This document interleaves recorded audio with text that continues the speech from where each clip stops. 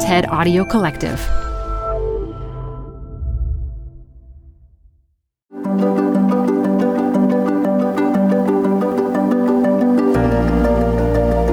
Welcome to TED Health. I'm Dr. Shoshana Ungerleider. Today, we're hearing a talk from sex educator Kaz about why teaching kids consent is crucial in stopping patterns of sexual violence. Then, after the talk, stick around for my interview with Dr. Danielle Jones, an OBGYN and online science communicator. She'll share some tips on how to practice and teach consent in our own lives.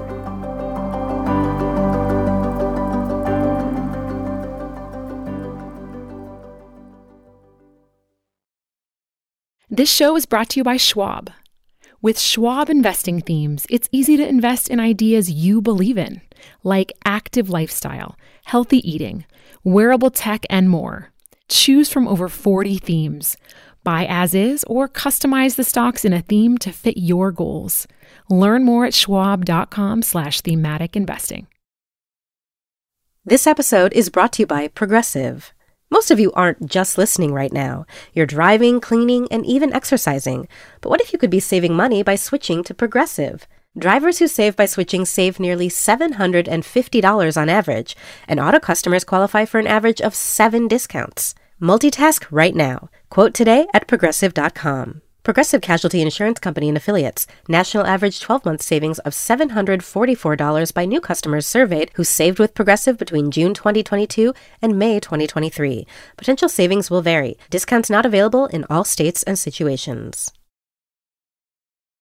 Support for this podcast comes from The Wonderful Company. If that name doesn't sound familiar to you, you probably know the pistachios that come from this company. Wonderful Pistachios is one of the highest protein nuts. Get snacking and get cracking with a snack that packs a protein punch. I love the various wonderful pistachio flavors. So in addition to the original flavor, I'm particularly fond of the salt and vinegar, and I keep little packets of them in my car so that I can eat and get some protein on the run. Visit wonderfulpistachios.com to learn more. Add a little curiosity into your routine with TED Talks Daily, the podcast that brings you a new TED Talk every weekday. In less than 15 minutes a day, you'll go beyond the headlines and learn about the big ideas shaping your future. Coming up, how AI will change the way we communicate, how to be a better leader, and more. Listen to TED Talks Daily wherever you get your podcasts. Seems like only yesterday, my mother said to me, "The ugliest thing in the world is a naked man with socks on." Can you believe that was the first piece of sex advice I ever received? I was 11 years old, growing up in Kenya. And I believe this might have been my mother's way of trying to scare me out of having intimate relationships with men. It didn't. Instead, I became fascinated by sex. I wanted to hear other people's stories about sex and watch all the movies with all the sex scenes. Everything about this very taboo subject was so intriguing to me. Well, now my mom's gone. 9 years this year. And true to her word, the ugliest thing in the world is a naked man with socks on. But over time, I have found things to be far much uglier. It took me a ton of therapy to realize that my fixation with sex was due to a traumatized childhood. See, I was sexually assaulted when I was 8 years old. And I never told anybody. Because even in my comedic sex advice household, I still didn't learn about consent. And I was afraid. Afraid that I would get into trouble. Afraid that it was my fault or that nobody would believe me. Or worse still, afraid that my parents would ground me forever. And I'm not alone.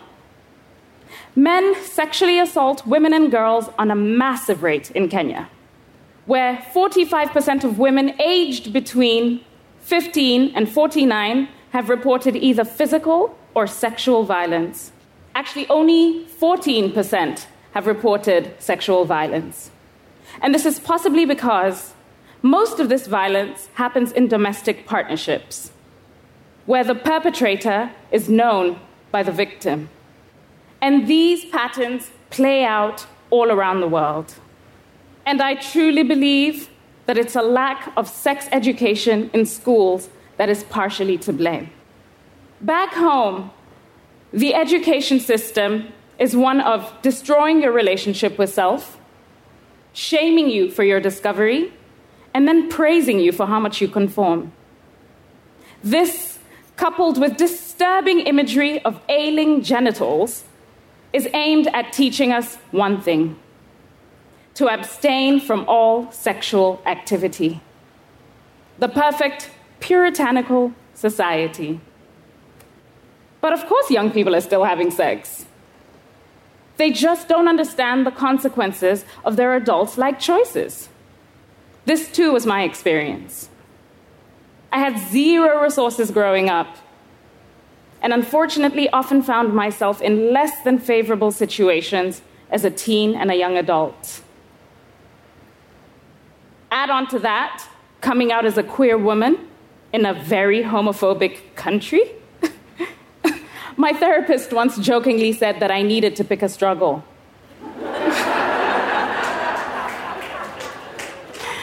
All of this is to say, I really want to create a better transition process for young people, because I truly believe that the more we talk about sex, the safer and the better it'll be for everybody.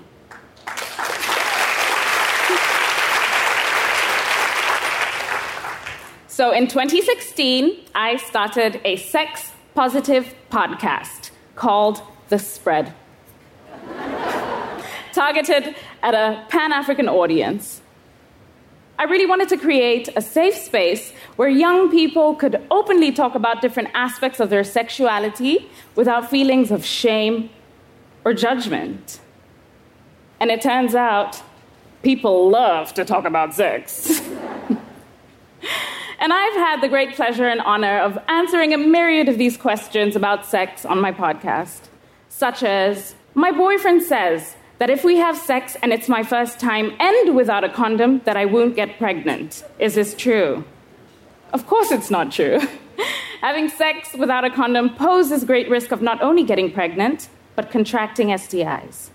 Or, I watch too much porn and I'm no longer aroused by my partner. Am I broken? No, you're not broken. But too much porn can desensitize you from real-life pleasures. Or, I'm 24 years old and my friends make fun of me because I'm a virgin. Should I have sex just to gain popularity? Absolutely not. First of all, virginity is a social construct. And I think you should have your sexual debut, thank you, when you're good and ready to. A lot of the time, we have a lot of fun on the podcast, honestly. But sometimes it does get a little bit serious, especially when it comes to one topic in particular: consent. These are some of the questions I receive. My husband insists on having sex with me even when I don't want to. I've relayed my concerns. He always responds with, "You're my wife. It's your place to do so. How do I prevent this from happening?" Or, I went out last night and woke up this morning next to the guy that was chatting me up. I have no idea what happened, but I think we had sex. What should I do? It's conversations like these that reinforce the fact that people don't have the first clue how to talk about consent. So it's become my life's work to create a curriculum to educate young people on consent. Now, the inspiration for this might surprise you, but I got it in my 30s after a visit to a BDSM dungeon. For those of you that don't know, BDSM is a series of practices in erotic role play that involve bondage, discipline, dominance and submission, and sadomasochism. Now, I know, a lot of people have a lot of misleading information about the BDSM community, but more often than not, we create and curate safe spaces with an array of toys and items for the kinky community to play with, if they so please.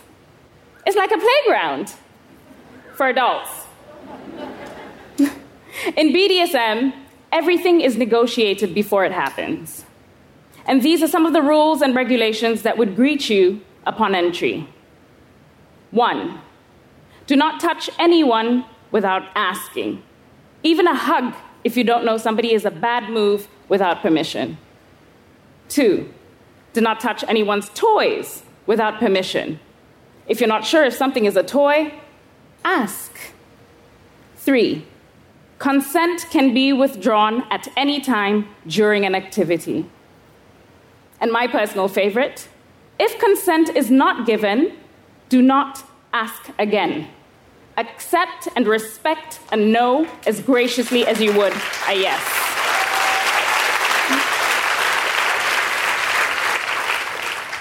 Now, in no way am I interested in teaching children BDSM. But BDSM, a community that is created strictly for adults, that people view as shameful and dangerous, has better guidelines for learning about consent than many homes or schools in many parts of the world. And like you've heard, these rules aren't specifically sexual, but they can apply to sex. I truly think that the strategy to raising adults with healthy sexual behaviors is to first teach kids about consent, like super early, way before sex is even a topic of conversation. Can you imagine having conversations with kids and letting them know that everything about their bodies can be negotiated? For example, let them decide who they want to help them during bath time. Or tell them that they don't have to accept that kiss on the cheek from grandma. Or tell them that they have to ask for permission before they play with somebody else's toy truck. And let them know that they can say, actually, my pronouns are they, them, without feeling guilty. It's these tools that will help keep our children safe and respect people throughout their lives. We have the power to shape the future. The solutions are simple. It's the patriarchy that's so damn difficult.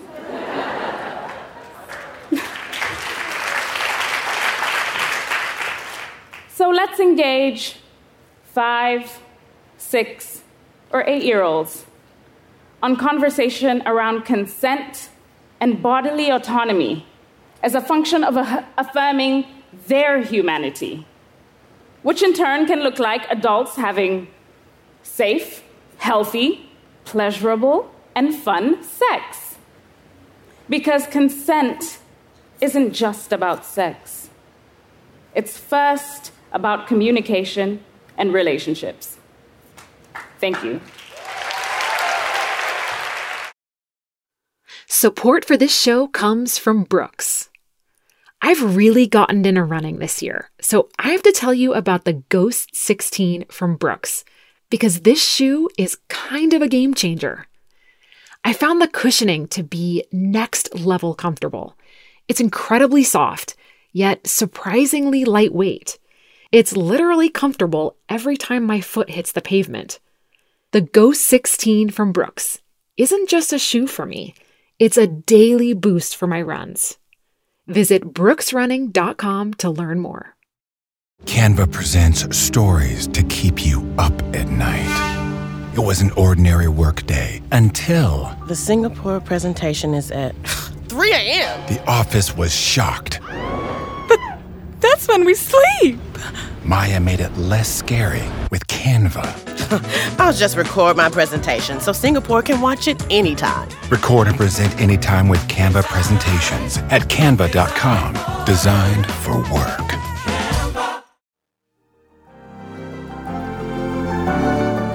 Hey listeners, I'm so happy to have Dr. Danielle Jones with us to continue the conversation on consent. Thank you so much. I'm happy to be here. Danielle, you've been such a wonderful voice on social media, educating young people about sexual health on YouTube, Instagram, and even TikTok. Many have argued that sex education is exclusively the role of a parent or guardian. But you've argued that it's important for schools to teach sex ed. Can you tell us why? If you really think about it, having parents be completely responsible for sex education is not only a bit short-sighted in that many of these parents also did not get adequate sex education, but you also have a subset of parents who will not teach their kids anything about this. And these are often the kids who fall into categories that are more at risk. So children who are in homes where they're at risk of being abused sexually are going to be in homes that are not teaching them things that they need to learn. So that's one aspect. And then the other aspect is that the more that you ignore sex ed and make it taboo and make it a one-time conversation or having the talk, the more it becomes something that we don't talk about and something that's hush-hush. Having a curriculum that's age-appropriate, that starts in kindergarten with appropriate body part names and moves all the way through to high school with how to protect yourself against pregnancy and STI is an important part of general health education and just general education about yourself and your body and things that are applicable to almost everybody on the planet. So let's talk a little bit more about that. What does a comprehensive curriculum in sex ed look like from your perspective? Does it go beyond the biological function of sex, including information about consent and even identity? Absolutely. I think comprehensive curriculums for sex ed have been well developed and studied. There are a lot of really great organizations who have released excellent resources for this. And almost universally, I would say they should include and probably start with discussions of consent and the fact that you are in control of your body and that you have a say in what happens, as well as just names of normal body parts, just like everybody learns all of the names of their other body parts. And we've known for a long time that having the language to describe your body is helpful both in knowing what your own boundaries are and how to say no to things that you don't want, and also in terrible situations of abuse, kids being able to explain what has happened to them exactly and who has done it, and understand that those are things that they shouldn't have to experience and that aren't normal. So what are some simple ways that you teach your children about physical boundaries and the concept of consent? We try really hard, and it's hard because this isn't a standard part of culture, but we try really hard to encourage our kids that they don't have to give hugs if they don't want to. They can say no to kisses, even from mom, if they want to. And, sometimes that makes me sad, but that's my problem that I have to deal with. And it's not their fault if they don't want to be hugged or touched at a certain time. So we try really hard to do that and try really hard to be in their corner if it's with a family member and, the kids aren't really into it. Just, it's okay. You don't have to give hugs. Do you want to give a fist bump instead? Do you want to just wave? And I think that that's really important in just honoring kids' autonomy. They don't get a lot of control over a lot of things, especially when they're really little. And they know that I can override that autonomy if it's something that risks their safety, like you have to put your seatbelt on in the car. And if you don't feel like doing that, I will either put it on for you or you don't get to go wherever we're going. So they know that there are some things that are exceptions. And I think that's important to learn about at a really young age. And the other thing we try to do is we don't want to make bodies taboo in our house. So we try to, be open and not have, the kids are in and out sometimes when I'm in the shower or whatever. But if they feel like they want to not have people around when they're changing, to give them the space to do things the way that they feel comfortable. Yeah, absolutely. I think it's interesting in that people don't realize that consent isn't just about sexual contact, right? It starts at a young age with consenting, as you said, to hug adults or being tickled. You shouldn't be tickled, right, if you hate it. And so what's an appropriate age to start doing this as a parent? We've started since our kids were babies, essentially, and it kind of started with what I was talking about just now, but also we really encourage and use the phrase on a frequent basis. If your friend isn't having fun, you have to stop. If you're doing a game or a wrestle match or a tickle match or something's going on and your friend isn't having fun or your friend is saying no, that means stop. Even if you're still having fun, you still stop. And so if a young person has questions about sex in general or consent, where would be a safe place for them to find answers? Bedsider.org is a great place for just discussions of appropriateness and consent. So I'd love to hear a little bit about your experience educating and helping patients through social media. Like, how did you start doing this? It kind of started a little bit as an accident. I'm a little bit of a dinosaur in the world of being a doctor on social media. I started blogging back in about 2009 when I was a medical student, which was really weird back then because people had blogs, but generally doctors and medical students were not blogging about their experiences in medicine. Really quickly, I realized that this is a great place to both connect with other doctors and medical students, but also to learn about patient stories. So I made it a habit to kind of follow some of the pregnancy loss and infertility communities just from afar and listen to their experiences of things that people had said or done when they had a pregnancy loss or a miscarriage or a termination that they needed to work through, and some of the things that people were saying to them, particularly their healthcare providers, that made the situation worse. And through that, I kind of developed my mantra for my bedside manner and how I wanted to live my life as a doctor, which was that I was always going to have situations in medicine where I couldn't fix it, where I can't make this better, but I never want to be the person who makes it worse. And that kind of became my goal in medicine.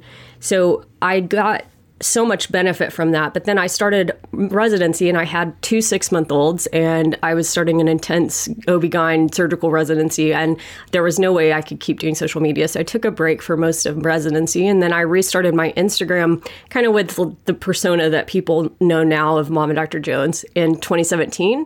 And I kind of just started YouTube by accident. I guess that the YouTube just filled a gap that people wanted because it took off and I'm really proud of what we've built there. What's been the most surprising or unexpected thing about being so open on social media? I think the most surprising thing is how it kind of exploded. I didn't expect to ever just be like walking down the street and people be like, oh, I watch your videos. And that's such a nice feeling of some, a random teenager in town just coming up and saying like, you helped me understand this or that better.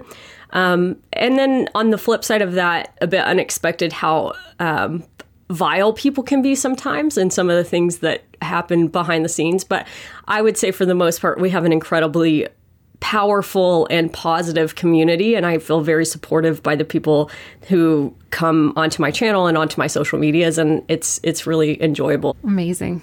Dr. Danielle Jones is an obstetrician, gynecologist, and science communicator. Thank you so much for joining me today. This has been such a great conversation and really an honor to get to talk with you. Thank you so much. I'm happy to be here. Thanks so much for listening today. This episode was produced by Transmitter Media and fact-checked by TED. And special thanks to Anna Phelan, Sammy Case, Grace Rubenstein, Maria Lagis, and Colin Helms. I'm Dr. Shoshana Ungerleider. Stay well, and I'll talk to you next week.